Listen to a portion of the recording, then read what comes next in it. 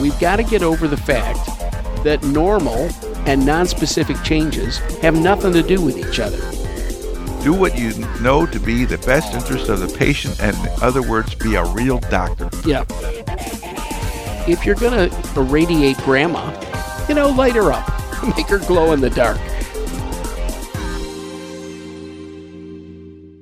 Hey guys, Rick Bucata. Greg Henry.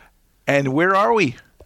Las Vegas. Yes, Lost Wages. We're doing our PA&P boot camp course, for which we have 750 souls in the audience just soaking this stuff up. Yes, and I can't believe that they come to hear us, but God love them. Thanks a lot, and we're having a great time here with a great faculty. And we're at Bally's Hotel. Yes. And we have to acknowledge that we're in the second biggest room I've ever been in my life. This is a suite. They have 3 of them in the hotel.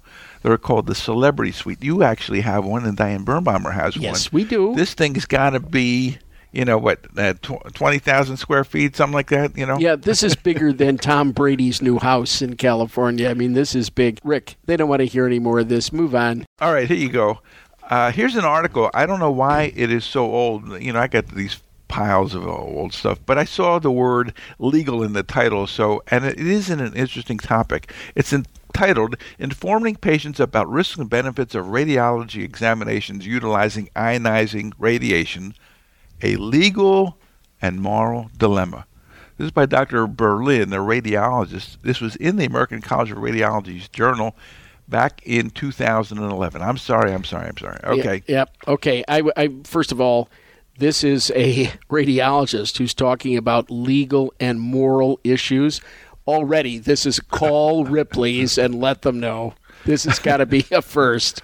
Well, this paper actually goes through a fairly technical exposition regarding this topic, citing cases around the country involving radiation and judges' views of it in terms of, are you obligated to talk to patients about the radiation that comes out of these CT machines? Understand, Rick, this is absolutely new material, because when is the last time you heard anybody speak to a patient about an X-ray of their wrist, an X-ray of their chest? I mean, what we're really talking about now is sort of megadose radiation. A CT of the abdomen is about 450 times the radiation of a chest X-ray. So we're talking about some newer concepts here. And although this is a radiologist, he does get into the legal nuances as distilled from these cases that he goes over. And he points out that the matter here seems to be whether it is a fact that radiation coming out of these machines causes cancer. That's it. And specifically, he says, if this is a proven fact, it ups the responsibility to get informed consent. But informed consent is not required if it is concluded that the association between radiation and cancer is based on conjecture, hypothesis, or theory. So, and then there it gets into something even further. Even if low levels of radiation cause cancer, some theorize that the frequency is so low that it does not cross the threshold by which patients need to be informed. On the other hand, he points out that this is problematic because individuals may want the option to determine for themselves the acceptable risk. And the reason I think that that's kind of interesting is we did a paper in the abstracts a long time ago where they asked patients, particularly elderly patients, about whether you wanted to know about the side effects of the medicines you were taking. And you would think, well, tell me the major ones. No. They wanted to know all the side effects in this. It was a big series, and it was like they wanted to drill down to the very minor things that you and I would never think people would want to know. And Rick, it's never going to happen. It ain't going to happen in our lifetime. Well, this is that you go through every reported potential risk, because quite frankly, a lot of those things are never subjected to real independent study.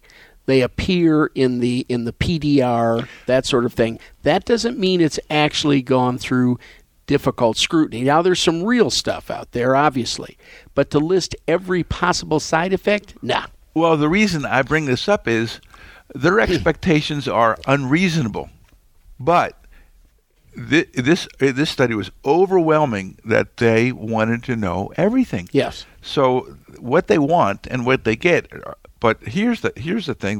This paper says people may want to decide for themselves what risks they're willing to accept. Well, I would think that, Rick, at all the papers we've looked at, there are more and more studies are making it clear that radiation is associated. Associated. This says it has to be a fact. Yes. Well, that's a legal concept, not a medical concept. We never have anything proven 100%.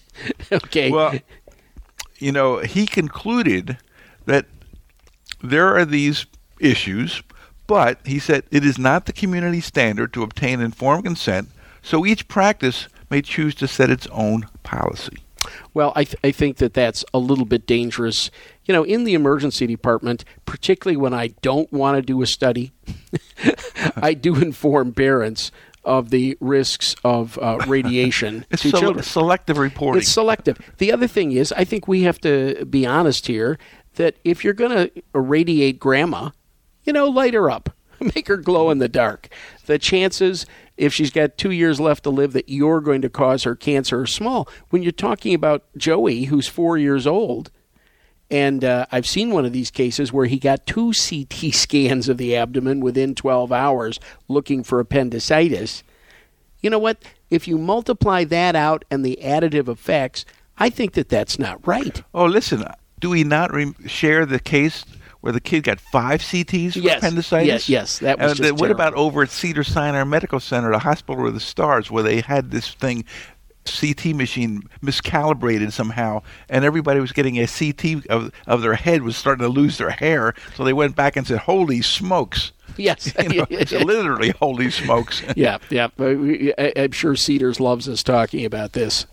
So basically, this guy says it seems that the obligation to get informed consent increases if it is a fact that radiation causes cancer. So let's stop here, and we will give you a great case that suggests the definitive thing is getting real close that it does. Yes. So, Greg, let me tell you about the most recent paper that really makes it pretty clear that there's a problem with radiation and cancer. This was in the British Medical Journal. No, I'm wrong.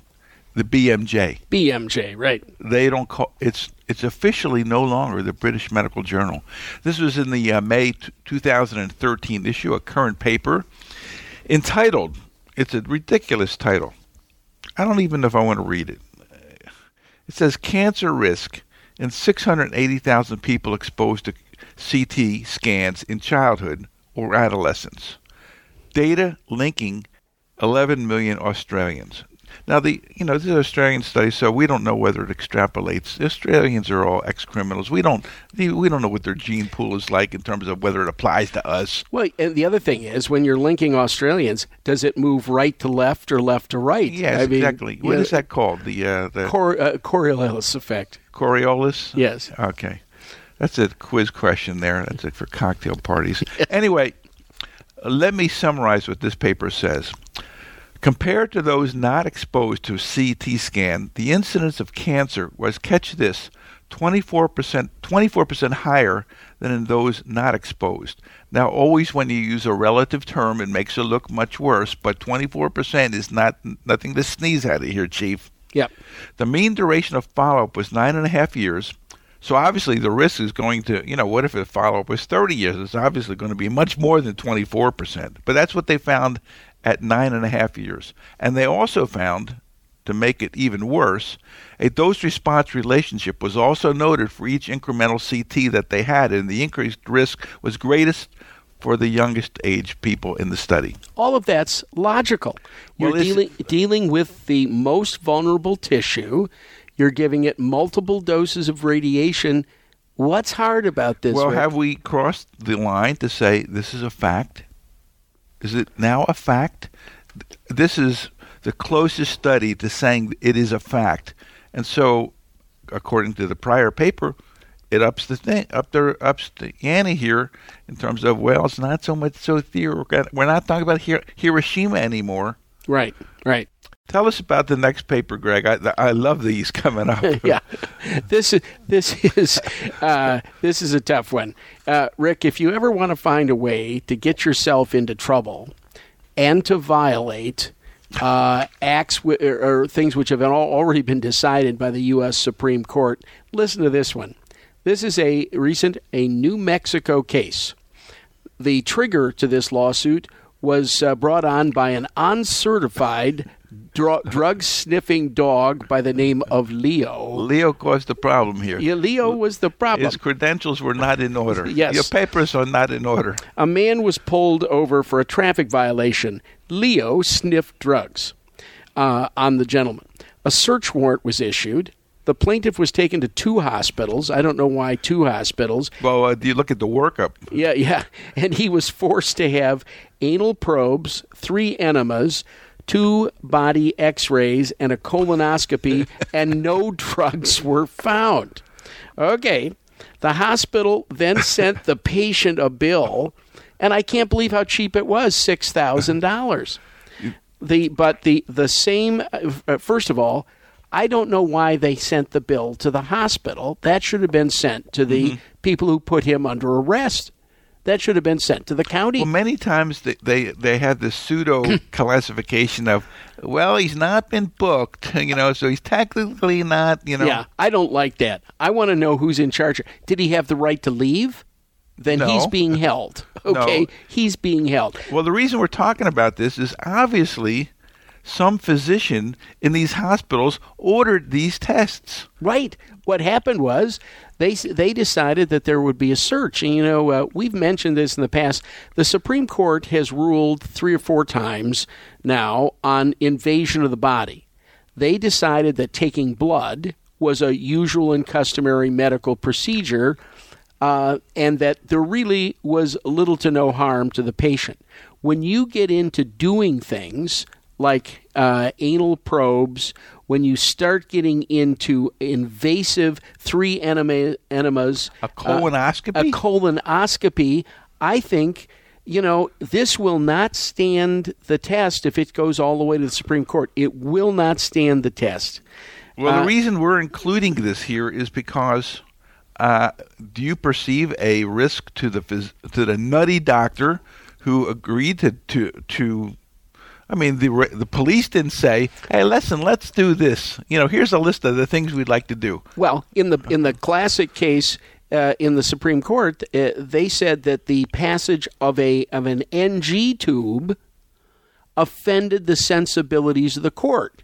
What they said was, if you want to hold him for 48 hours and see if he craps the stuff out, that's one thing. If you want to invade the body, that was considered to be an unlawful search and seizure, a Fourth Amendment problem. I think that this puts the emergency physician at risk. Absolutely.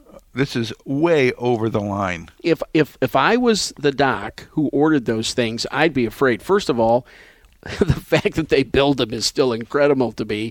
But secondly, you allowed a patient to be violated aggressively. This isn't drawing blood. This isn't getting an alcohol level. And it was done under your auspices. I think this guy's in big trouble. And you realize this is a volitional act. If there is a lawsuit, his insurance company will not defend him on this case. Well, may not. May not. And, they can take it by saying, listen, we have a warrant from a judge for a search of this person, but I don't think any judge would think that this was a reasonable search and seizure of nothing. No, we're going to have to follow this one, Rick, because the emergency doc is involved, and we want to keep our listeners aware it's going. This attorney, by the way, the same attorney, had a similar but slightly less egregious case. This attorney specializes in invasions of the body. Yeah, right. That's right. That was like the body snatchers, right? We got another one. Go ahead. Yeah. A third case involves a woman crossing into El Paso from Mexico.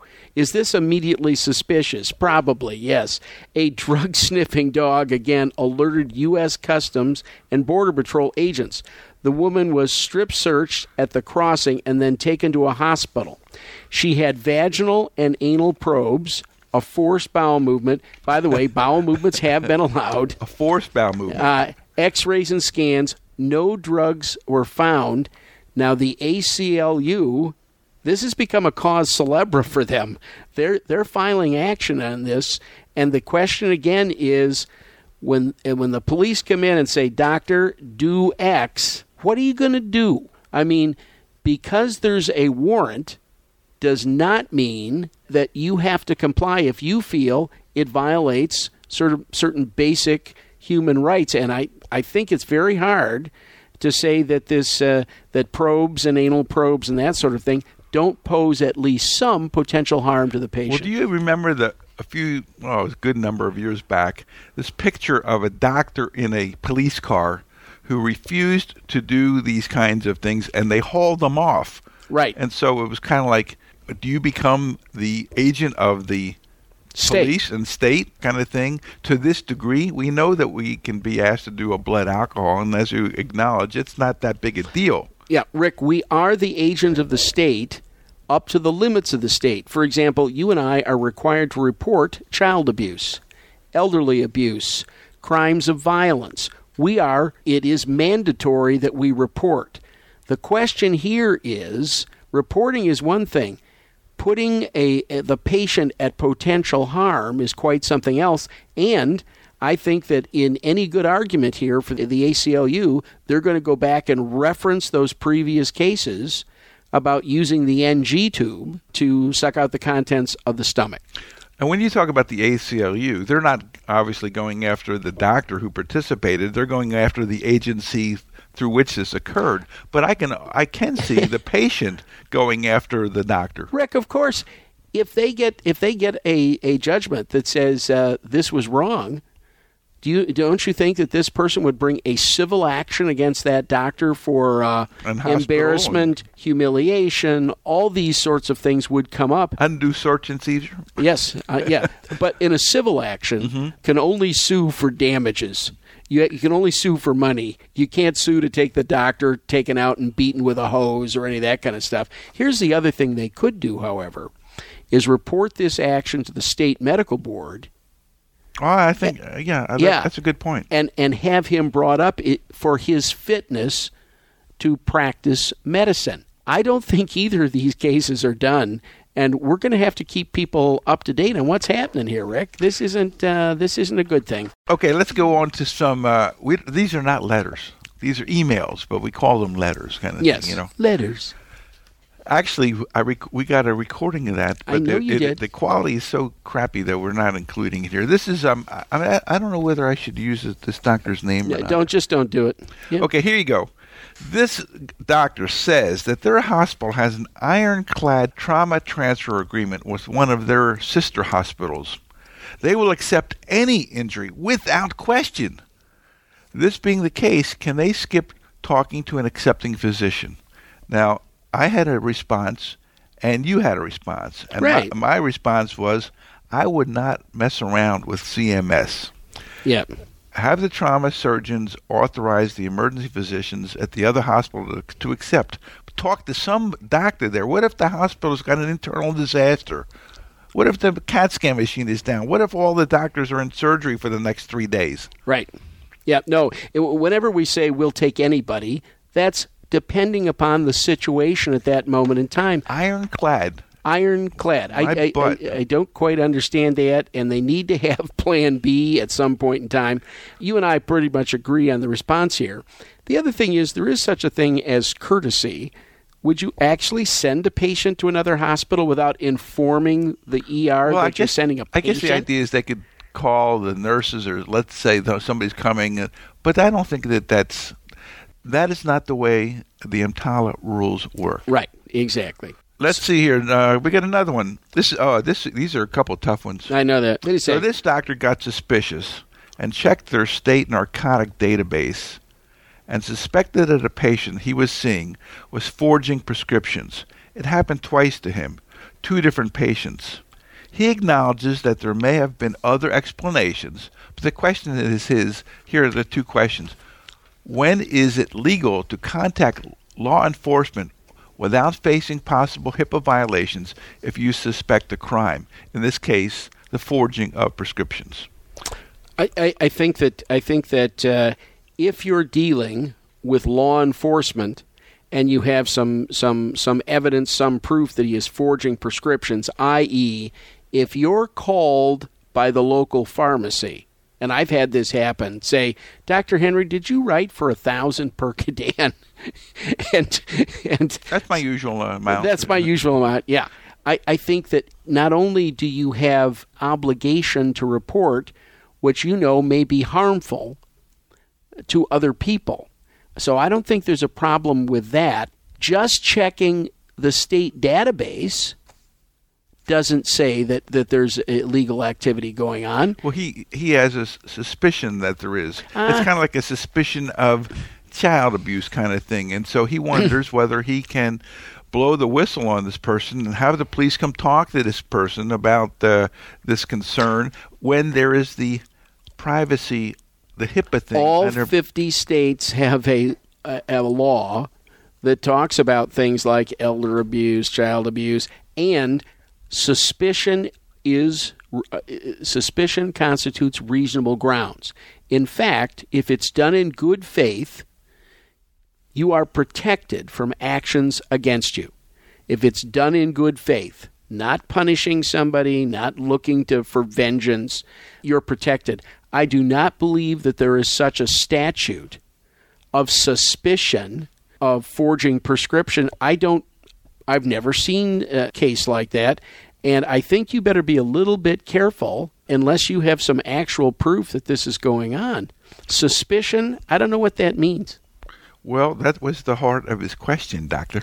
Yeah, I understand. Okay, so you have artfully evaded the answer. Well, the answer is this. Unless I have serious relevant grounds, I'm not calling anybody, because you have released a doctor-patient relationship without proof that there is potential harm to that patient or the society at large going on here. Dan's been appointed the head of an urgent care center owned by a hospital. He's been told EMTALA does not apply to their urgent care center, therefore they can refuse care if a person is unable to pay. He wants to know about their obligations to patients that need immediate care, bleeding wounds, chest pain, anaphylaxis, asthma. So I think that, yes, this is one that we pass to our EMTALA expert, Dr. Bitterman.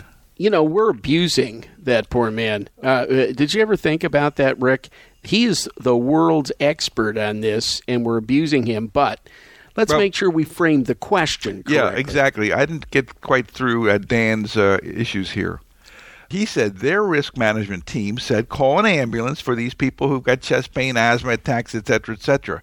He is concerned about what ethical and or legal requirements exist for treating unstable or quasi-stable patients at an urgent care center with capabilities of at least stabilizing or initially treating patients who can't pay. Well, let's take EMTALA out of it a little bit. He's right.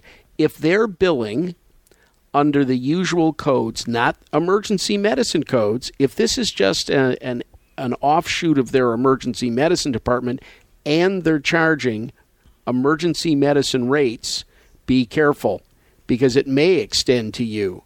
But let's take EMTALA out of it. Let's say they just bring action saying, you had the ability to stop my son's bleeding artery. Or give him a shot of epinephrine for his asthma attack. Yeah, or whatever. You know what? I think that they would have a reasonable case against the urgent care for not acting as any reasonable physician would to stabilize the situation before transfer. Prudent.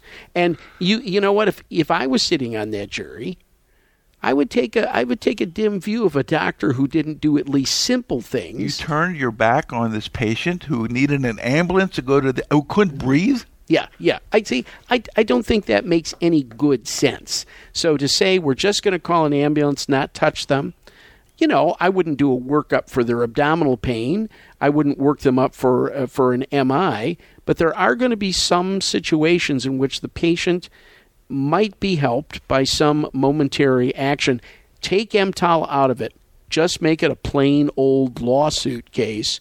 I think that they could give you trouble on this one. Now, what did Dr. Bitterman have to say? He had a rather extensive, in a legally way. He could get paid by the word. Right, I know that. Yeah. But he had a two-part answer. So why don't you hit up on the first part of this? And by the way, Dr. Bitterman is available to review any of your EMTALA-related matters. He is the consummate authority. He is also an attorney, and I mentioned before, we have seen some of these cases where attorneys, the local attorneys, charge $100,000 to abort what they believe to be, and nothing ever comes of it. Right. Dr. Bitterman's your man. He is. And then he doesn't pay us anything, but he is more than generous with his advice. Yeah. So what did Bob have to say? He basically says it's easy for hospitals to avoid application of EMTALA to their urgent care centers. He says just bill the centers as office-based practices. Whoa, he said exactly what I said, which is if your billing is an emergency department, be careful. But if your billing is an office-based practice and you're not legally structured as a part of the emergency department, you're probably okay. This can get you off. But reimbursement is higher for the emergency departments than office-based practices. If EMTALA does not apply, then under federal law, the urgent care can deny medical services to anyone who can't pay the copay or listed charges. However, be sure to check that no state law or state licensure acts bear on the interactions of this urgent care. There you go. And part two of that was, and you already addressed it, and this is a matter of just do the right thing. You should do whatever you can to stabilize any identified emergency condition and transfer to the most appropriate facility, which may not necessarily be your mothership hospital down the street there, Chief. Anything else will subject you to market adverse public relations at the minimum, as you suggested, Greg. Ethics charges from your state medical board, man, you hit this right on the nail. Expulsion from membership in national organizations, ASIP, I would hope, and potential civil litigation for failure to stabilize the patient within your license capability and capacity to do so. I hope that the people who are listening, and we have lots of you folks out there who have been listening for years and years, you should have been able to analyze this exactly the way we did, that, there's some logic in the law. I know you don't believe that all the time, but take EMTALA out of it and just say, what would reasonable people do here? And that's essentially what Bob has just told us. Yeah, he said there's no problem with enlisting EMS to transport the patient, but it should be done at the medically appropriate time and to the most appropriate facility. Don't let your mothership hospital dictate where to send the patient, such as always to the mothership or other affiliated hospitals. Yes, exactly. Please don't do what risk management tells you to do. Do what you know to be the best interest of the patient, and in other words, be a real doctor. Yeah. Oh, what a surprise. But more than that, if you're working in an urgent care, the number of these cases over a year is pittance. It's small change. And it's not worth your soul, the reputation of the organization. This is the kind of thing they wouldn't take care of me. Yeah. They wouldn't take care of me. They turned me away. Film at 11. This is exactly what would have happened. Yeah. Okay, next comment here. Carl writes and says, a similar question to the last person who inquired, what to do with patients who go to an urgent care but really need to be in an ED. He was told that the standard of care is the same as in a doctor's office. That's what dictates the standard for the urgent care. I think to a very great degree I would agree with that. So let's take it from that view. If you saw someone, if you're good old Dr. Jones and you're running an office and somebody comes in who should be in the emergency department, what would you do, Rick? Yeah, you do the best you can kind of thing. Yeah. They also point out here that this is in his email. They aren't expected to stabilize these patients as would be required prior to transporting a patient from the ED. Correct. Right. Do they need to go by ambulance? They need to go whatever is medically appropriate. That doesn't mean they have to go by ambulance. They can go by car if it's medically reasonable. Well, let's pull ourselves away. If you had to sit in front of 12 citizens picked from the voters' rolls who constitute a jury, who pay a lot of money for health care, and then they're about to pay a whole lot more money for health care, I don't think they'd like it if you didn't use reasonable judgment at that moment in time. It doesn't make any sense. Okay, Brent wrote a couple of questions regarding the August issue regarding head CTs. He said getting head CTs is... we said getting head CTs is defensive medicine. But if there's a problem, he claims that the plaintiff's attorney could say, with the ease of getting a CAT scan these days, why would you not order such an easily obtained test to rule out such a significant injury, even if it were positive in a small number of cases? He was asked this very question by an attorney. Doctor, it's just a matter of checking the box. You chose to put this patient in jeopardy because you didn't get it's right down. It would have been done in 10 minutes. Yes, it could have been done in 10 minutes. And we could have subjected that young person to 450 times the radiation of a chest X-ray, all the other things that are a problem. The other thing is, because things are easy and it's available doesn't mean we do them. I could have done a CBC on him. There were probably the same indications. I could have done a PSA on a 50-year-old guy with a complaint of a cough. I could do a lot of things, but there has to be some reasonable basis to do things in medicine. It's not that we never say, well, it's easy, just go ahead and do it. Well, we're here, why don't we take out your appendix too?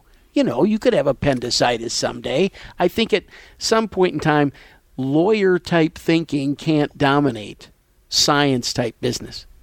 Well, this is kind of interesting because a couple of years ago, we took a moderate amount of flack for having a very successful plaintiff's attorney be interviewed by us while we were over doing one of our Hawaii courses. Yes. And, he did take this approach. I know that. But he also was involved with cases where there was a screw-up. Well, he was one of those guys who takes very few cases. They're all big money cases. He researches them, and the last thing he ever wants to do is try a case in court.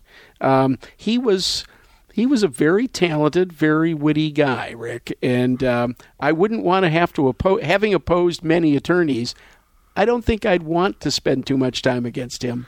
Well, this guy was hugely successful. He lives in Hawaii half the year. Yeah. And upstate New York the other half. So shoot me, because I don't think upstate New York is McKinnon be like right now in December. No, thank you. He also drew this out analogously to chest pain. Do you want to do the chest pain thing there, Greg? Yeah. That is a similar question. Why should we take such an aggressive approach towards chest pain patients, but take a less aggressive approach to getting head CTs? Well, the answer, I think, is very clear. We're not taking a more aggressive approach. We're dealing with a completely different chief complaint where the physical examination doesn't tell you anything in chest pain. The physical examination and how the patient's behaving and what we expect to find is determined by the neurological exam on patients.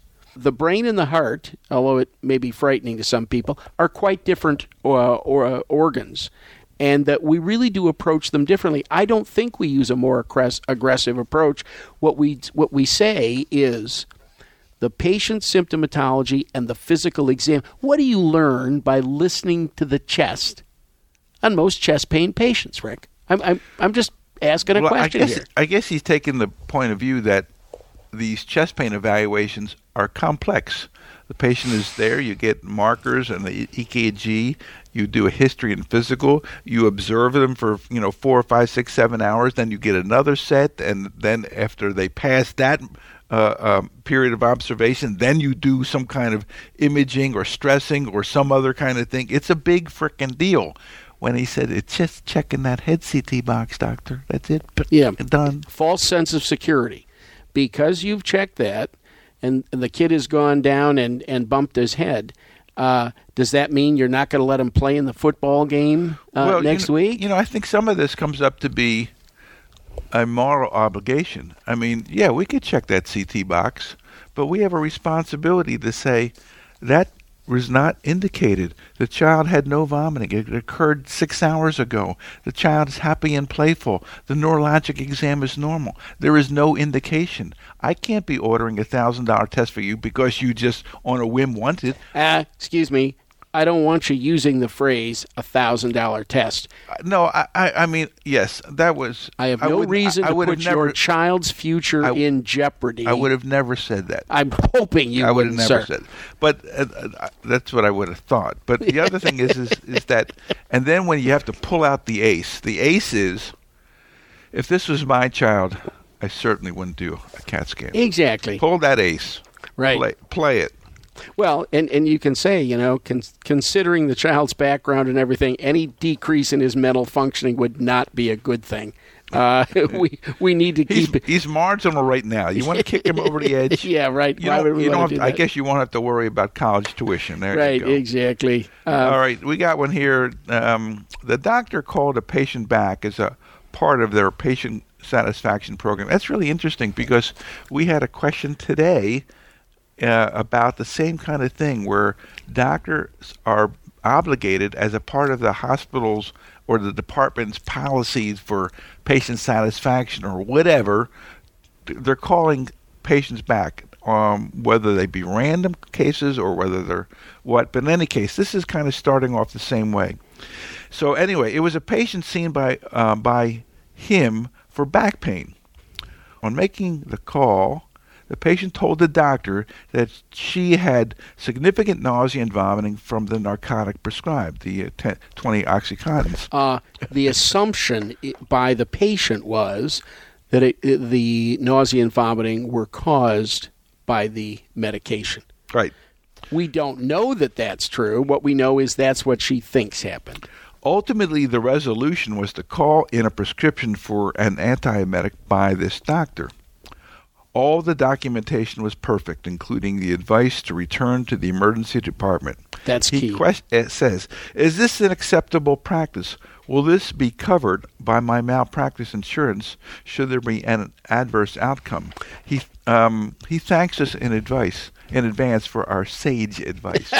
Well, he obviously doesn't know us that well. Understand this. Everybody's malpractice policy is unique. You ought to see what's covered and not covered. By the way, he did something here which I don't like. What you ought to do is if they're unhappy, just bring them back, no charge, see them again, and write the antiemetic. He assumed that she knew why she had her nausea and vomiting. How do you know it's not her early appendicitis? I don't know these things. Well, it's a tough one. This gets into who's covering whose butt here kind of thing, because you could always say, listen, I'm going to get you some Ondansetron. We're going to give it a try.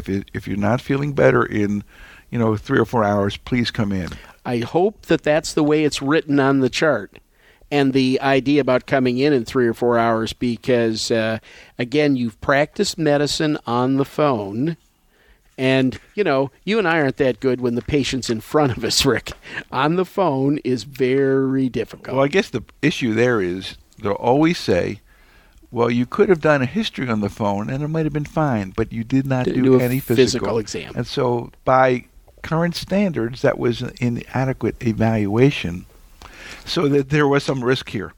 Okay, Gregory, I think that is the end of our emails, and it's case time. It's case time. I got to get a little time on my soapbox just for 1 minute.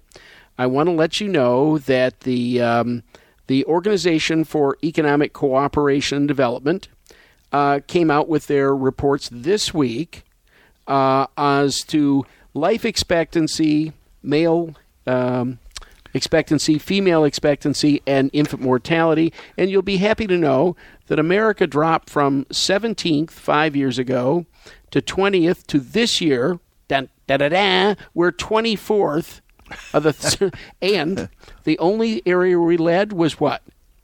Cost per patient. The next country down the list was 1/2 what we spend on healthcare. 1/2. It's like nobody's getting the picture or the message here. Obamacare, the healthcare reform debate didn't do anything about health or care. It talked about the money. But nobody asked a question about why the hell are we spending money on these things? The other thing is, I unfortunately got to watch the usual nitwits, the talking heads on Sunday, and they all talk about quality health care. Well, now they can get quality health care. You know what? I think that people don't realize that sometimes more is not better in health care. If a child is fine at age 7, why does he need to be examined by a pediatrician at age 8? I don't think you can prove that. There are countries that don't do that. So I've gotten that off my chest now, Rick. You feel better? I feel better. Thank you. Are we okay? We are 24th. Who's number 1? Who's the best country in the world? Japan? No, in this one, it's the Swiss. Oh, the Swiss are the best. But, they sit around, make cuckoo clocks, and be healthy. Drink cocoa. And drink cocoa, yeah. And if you actually look at the money per person spent, they are really in the less per patient group. They really don't do a lot of things. And they seem to be doing just fine. Well, there you go. You want to do a case or two? Yeah, we got to do some cases. I'm going to do one now that carries with it just a little bit of ego and pride. Why? Because I was the expert witness in this case. It had to do with a case where I testified. Is this tooting your own horn, Doctor? No, it's not. If I don't toot my horn, who's going to toot it? I was going to say, let's not go there. Yeah, it's not going to be tooted. It's just not part of the deal. In any event, what we want to talk a little bit was about expert witness, because we had a case here where we had people talking about neurologic injury who wouldn't know the brain and spinal cord from their butt. I mean, it was very clear what happened in this case. The science is clear in this case. It was a spinal cord injury some 12 hours before they brought him into the emergency department. He had a central cord syndrome, a contusion to the cord. It was classic. It was textbook. Steroids weren't going to help it. In fact, unroofing the cord wasn't going to help it. Now, there were a lot of things that happened in this case which are odd. And the neurosurgeon, he was about 10 hours in getting there and all these other sorts of things. But there was nothing the emergency department, and I'm pretty good at neuro stuff, if I'd been sitting there, the kid would be exactly the same, which is quadriplegic. Is this a good thing? No, that's not the issue in the case. The issue in the case is, did the emergency physician meet the standard of care, and did any violation of that caused his condition today? Or worsened? Or worsened his condition, and the answer is none of that happened. Now, it just so happened that the hospital, a bunch of other people had settled out with the parties involved, but the emergency physician was left in the case. And I'm happy to tell you that we won. No cause of action against the emergency physician. But if you had to sit there and listen to the buffoonery which was being put forward by the various councils and their experts, it would have driven you crazy. It appears that it has affected you somewhat. Yes, it has affected me.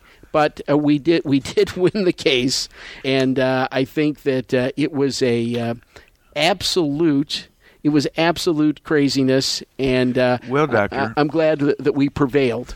Would you view this as egregious testimony? I would. Yes. I would consider it egregious, and some action needs to be taken here. And I may not be the one doing it. You want me to submit the complaint for you? Yeah, we could do that. You write it up for me. I'll sign it. Now, the reason I presented that case was because we have had some small victories. Tondrio versus Hans, Michigan Supreme Court case, September 23rd, 2013. The Michigan Supreme Court reversed the Court of Appeals decision that found plaintiff's expert's opinion reliable. They turned it around and said, you know what? That guy sounds to me like he's giving his own opinion and there's no basis for the science. And I think that this is where we're going to start to turn the tide, is on the quality of the expert testimony. I mean, the Michigan Supreme Court said, you know what? There's no significant body of evidence, or, it's not like there's 30% of doctors who agree with this guy. You basically submitted him because he had an MD FACEP after his name, and nothing else of importance. I think this is a good case and a good win for us. That, are we going to submit his name too? Well, a twofer. We could get a twofer on this one, and it wouldn't be bad. So now, you have a court here basically saying the testimony of an expert was not supportable? Not supportable. And what they did was they looked at both sides' experts and what they represented, what they had to say, and said, you know what?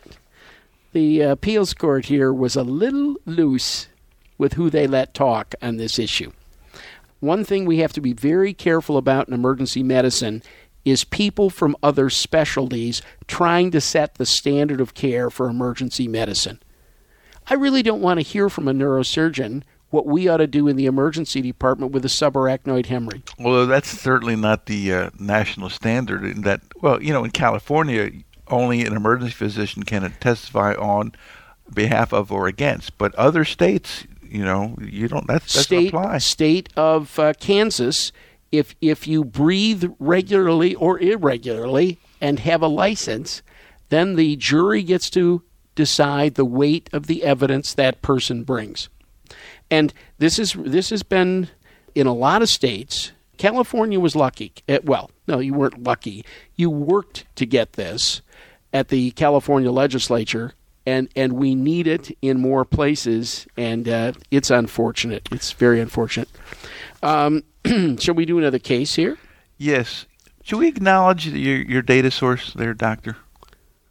I think so. I think it's perfectly reasonable, because I used to subscribe to that as well. It's a little expensive, but the person who puts this together is very generous with allowing people to, as long as you kind of cite it. As a matter of fact, I went into one of the pediatric journals where the Steve Selps does cases. Yes.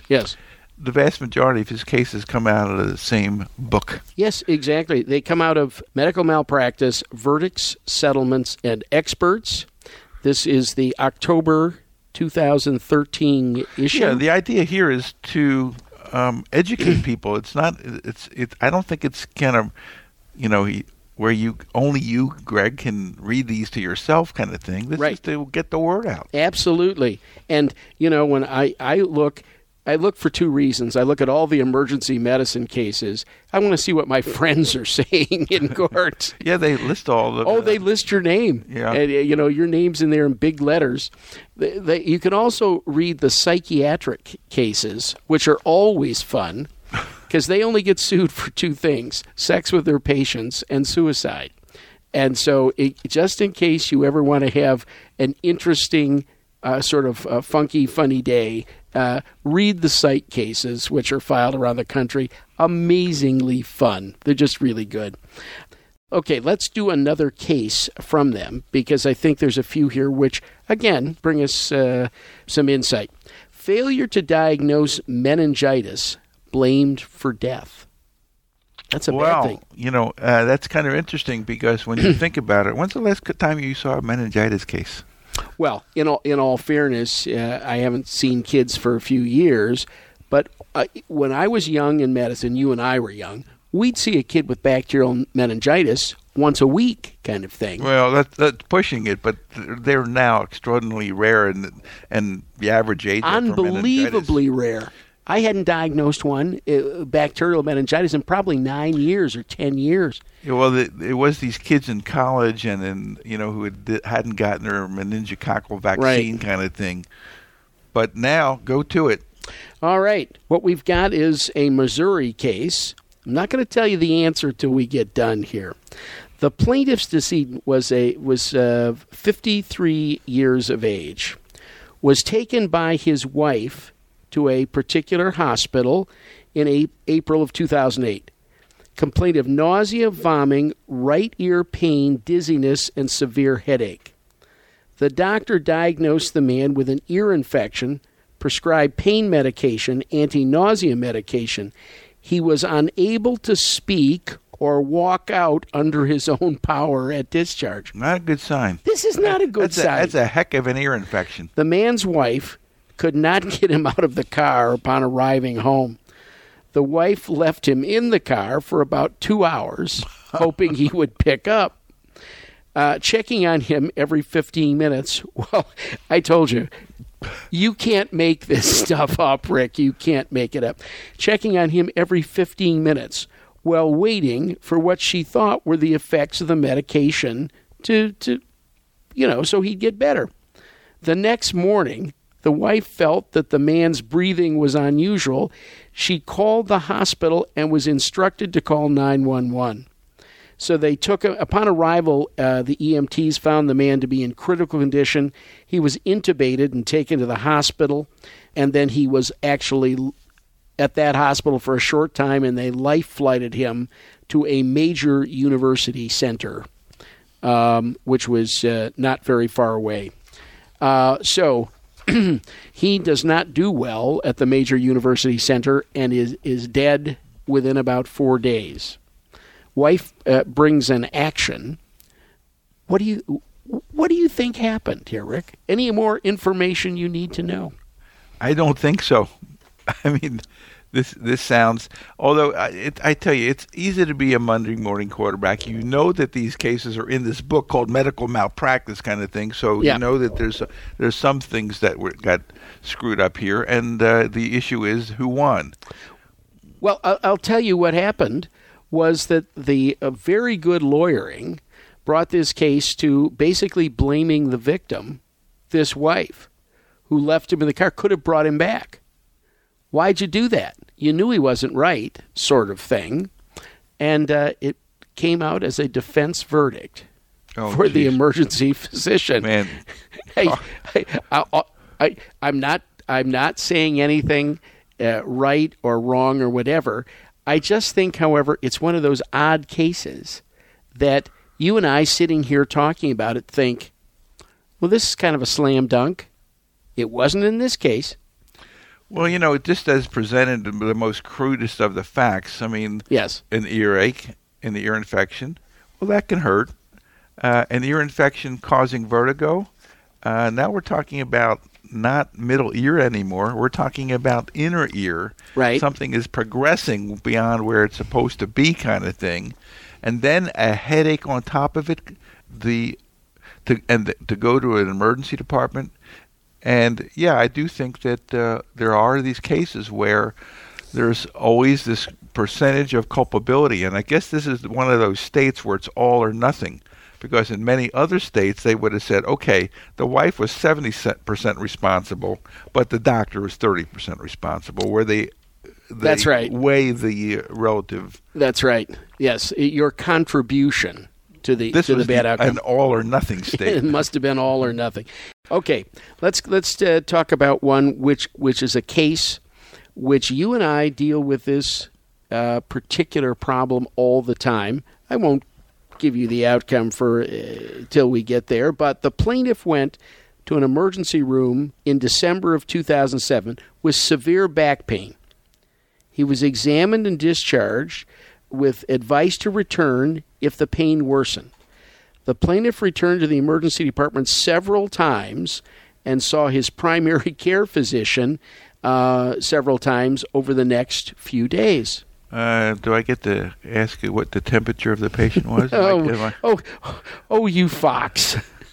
Well, these are just no-brainers. Well, we'd like to think that, but here's again, we're going back to the old Henry Law.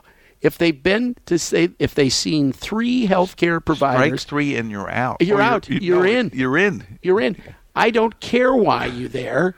There's something not right. Just stick them somewhere. Have somebody look at them. Have your mother look at them. Have anybody look at them. But what happens is I think we start to get this had everything wrong. We had a low back pain patient, which is usually not our favorite in the emergency department. Multiple visits. They'd seen their own doctor. A lot of the testimony was they were whining to him, well, what are you doing here? You've got a doctor of your own.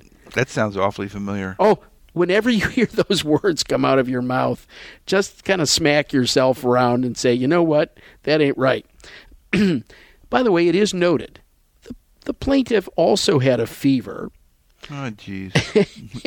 And was found to have a 6 by 10 inch induration on their back, which was described as red and hot at one of the visits.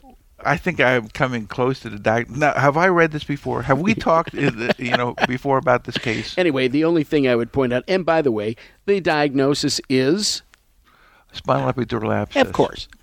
And of course they did not take this all the way to jury because they saw they were losing badly, and so a confidential settlement was taken.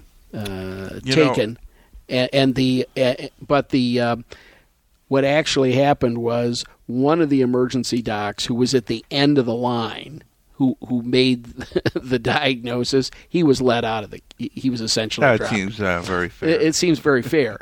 But there's going to be, of course, the hospital, some other docs, the family doc, all these people involved, and the damages here are real. They're huge.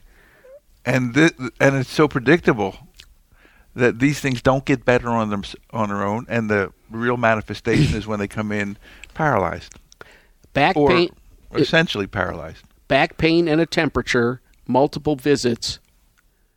I mean, if I had a first-year resident who didn't know what to do with this case, I'd wonder what the hell. I guess one of the problems is that, and we brought it up at our conference today, unless you are intellectually aware of this diagnosis, you'll never make it. Yes, that's correct. I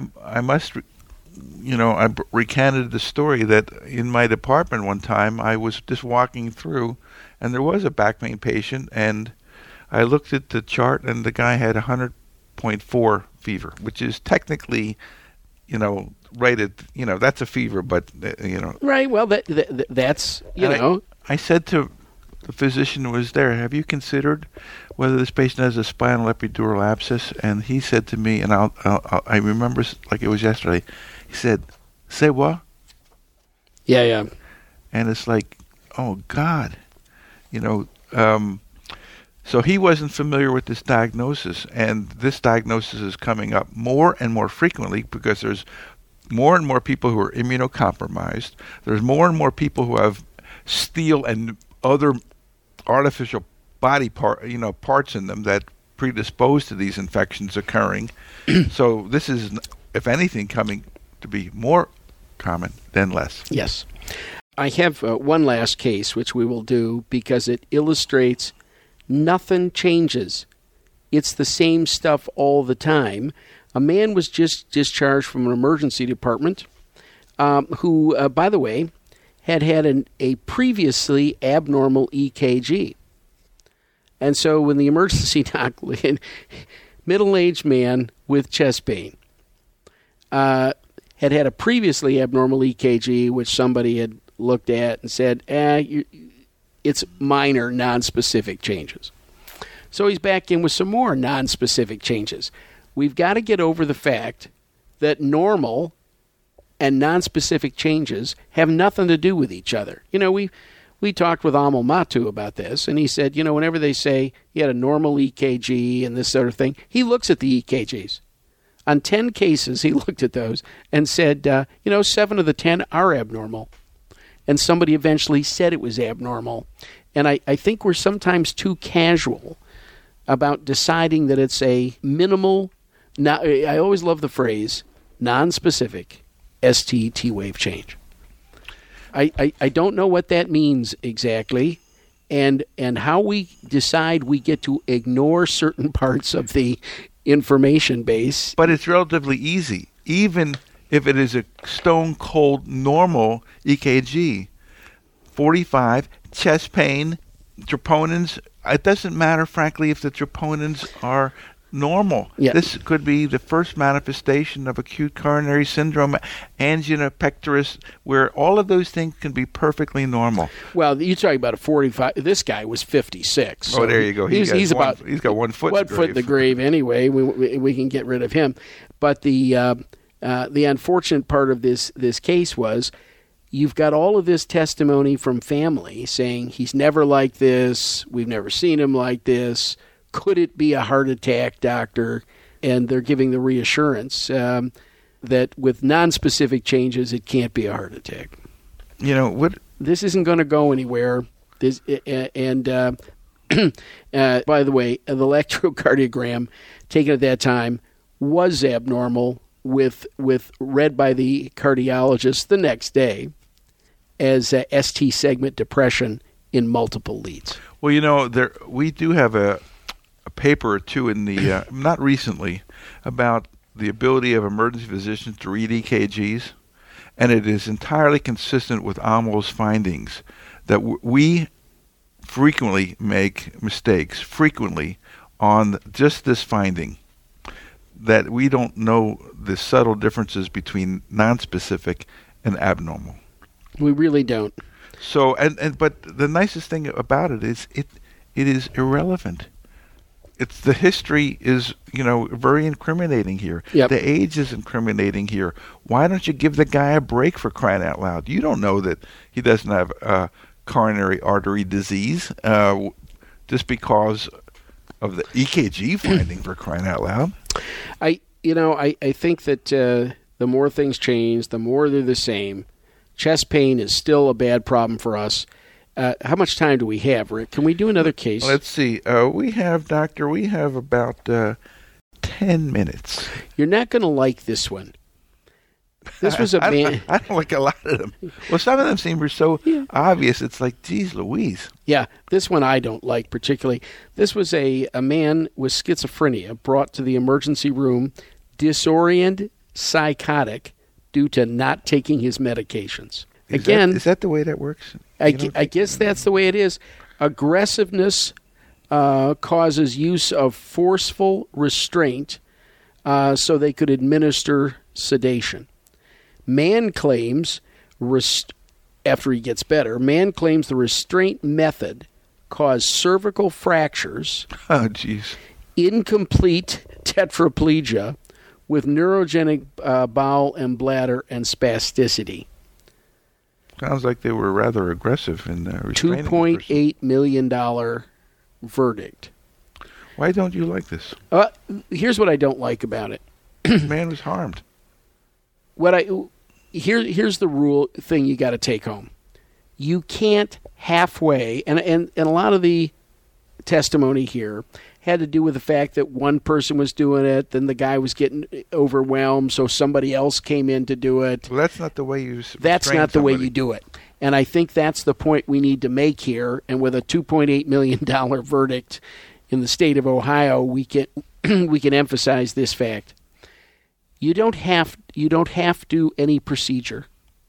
You don't have to put in a chest tube. You don't have to do a spinal tap. Restraint is a procedure. The team is organized. People take their limb of choice, and you do it rapidly, completely, effectively, because the last thing you want is to get in a one-on-one fight with somebody. I don't win many of those. Or the person falls off the gurney. Well, funny you should say that. I'm psychic today. I don't need this book. I can make this up. I don't need no friggin' book. Right. In any event, the point we would make is if you're going to restrain. Don't threaten to do it.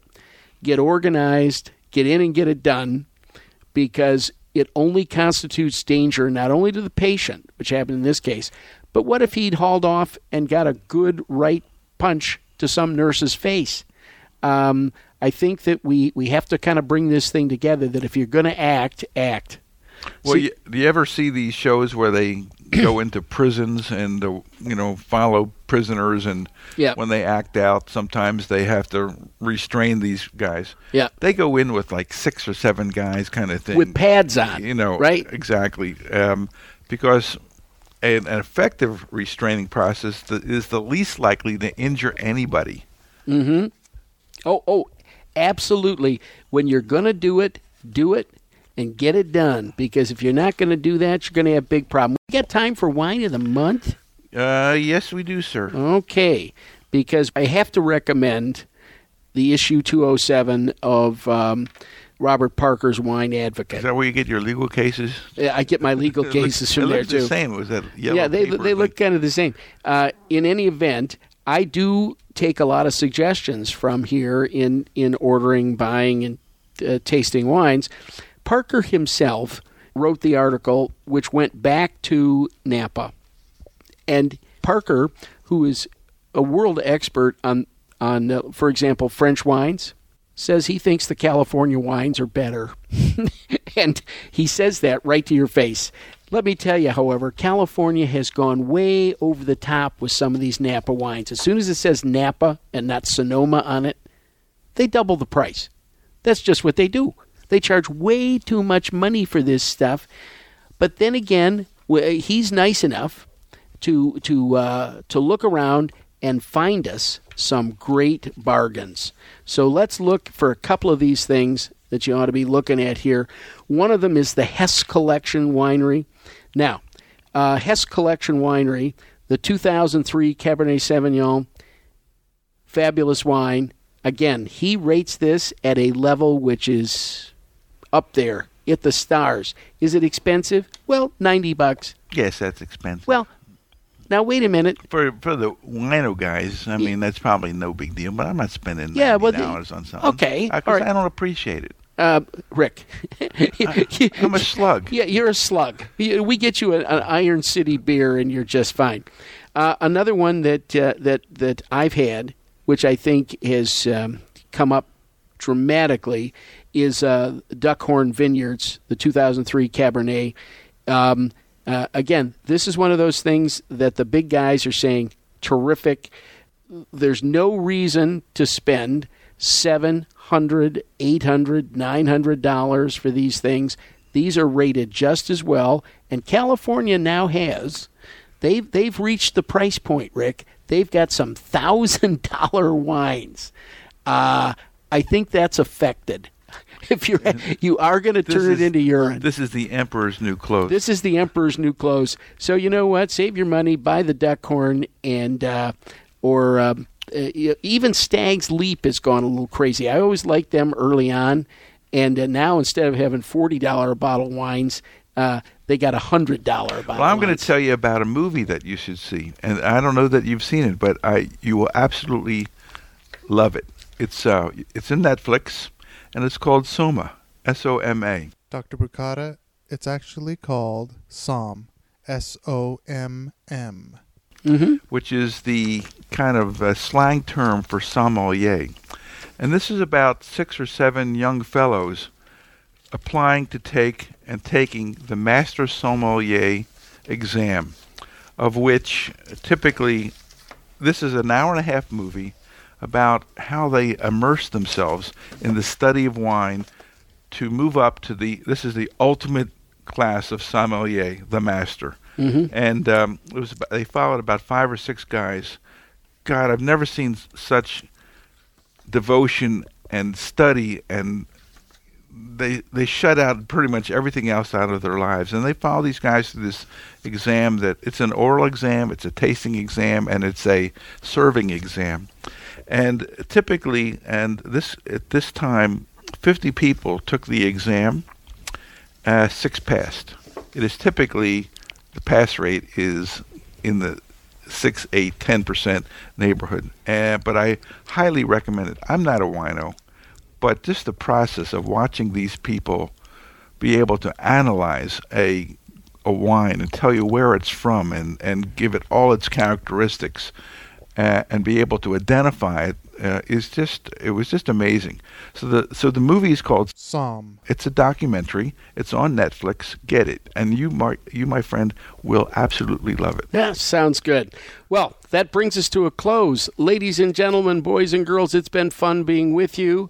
And until next time, it's Greg saying goodbye. And this is Rick, and that's the beginning of another year. We hope that you had a great past year and that your future year, the 2000 and what is it going to be, 14? Yeah. Are just going to be terrific for you. Yeah.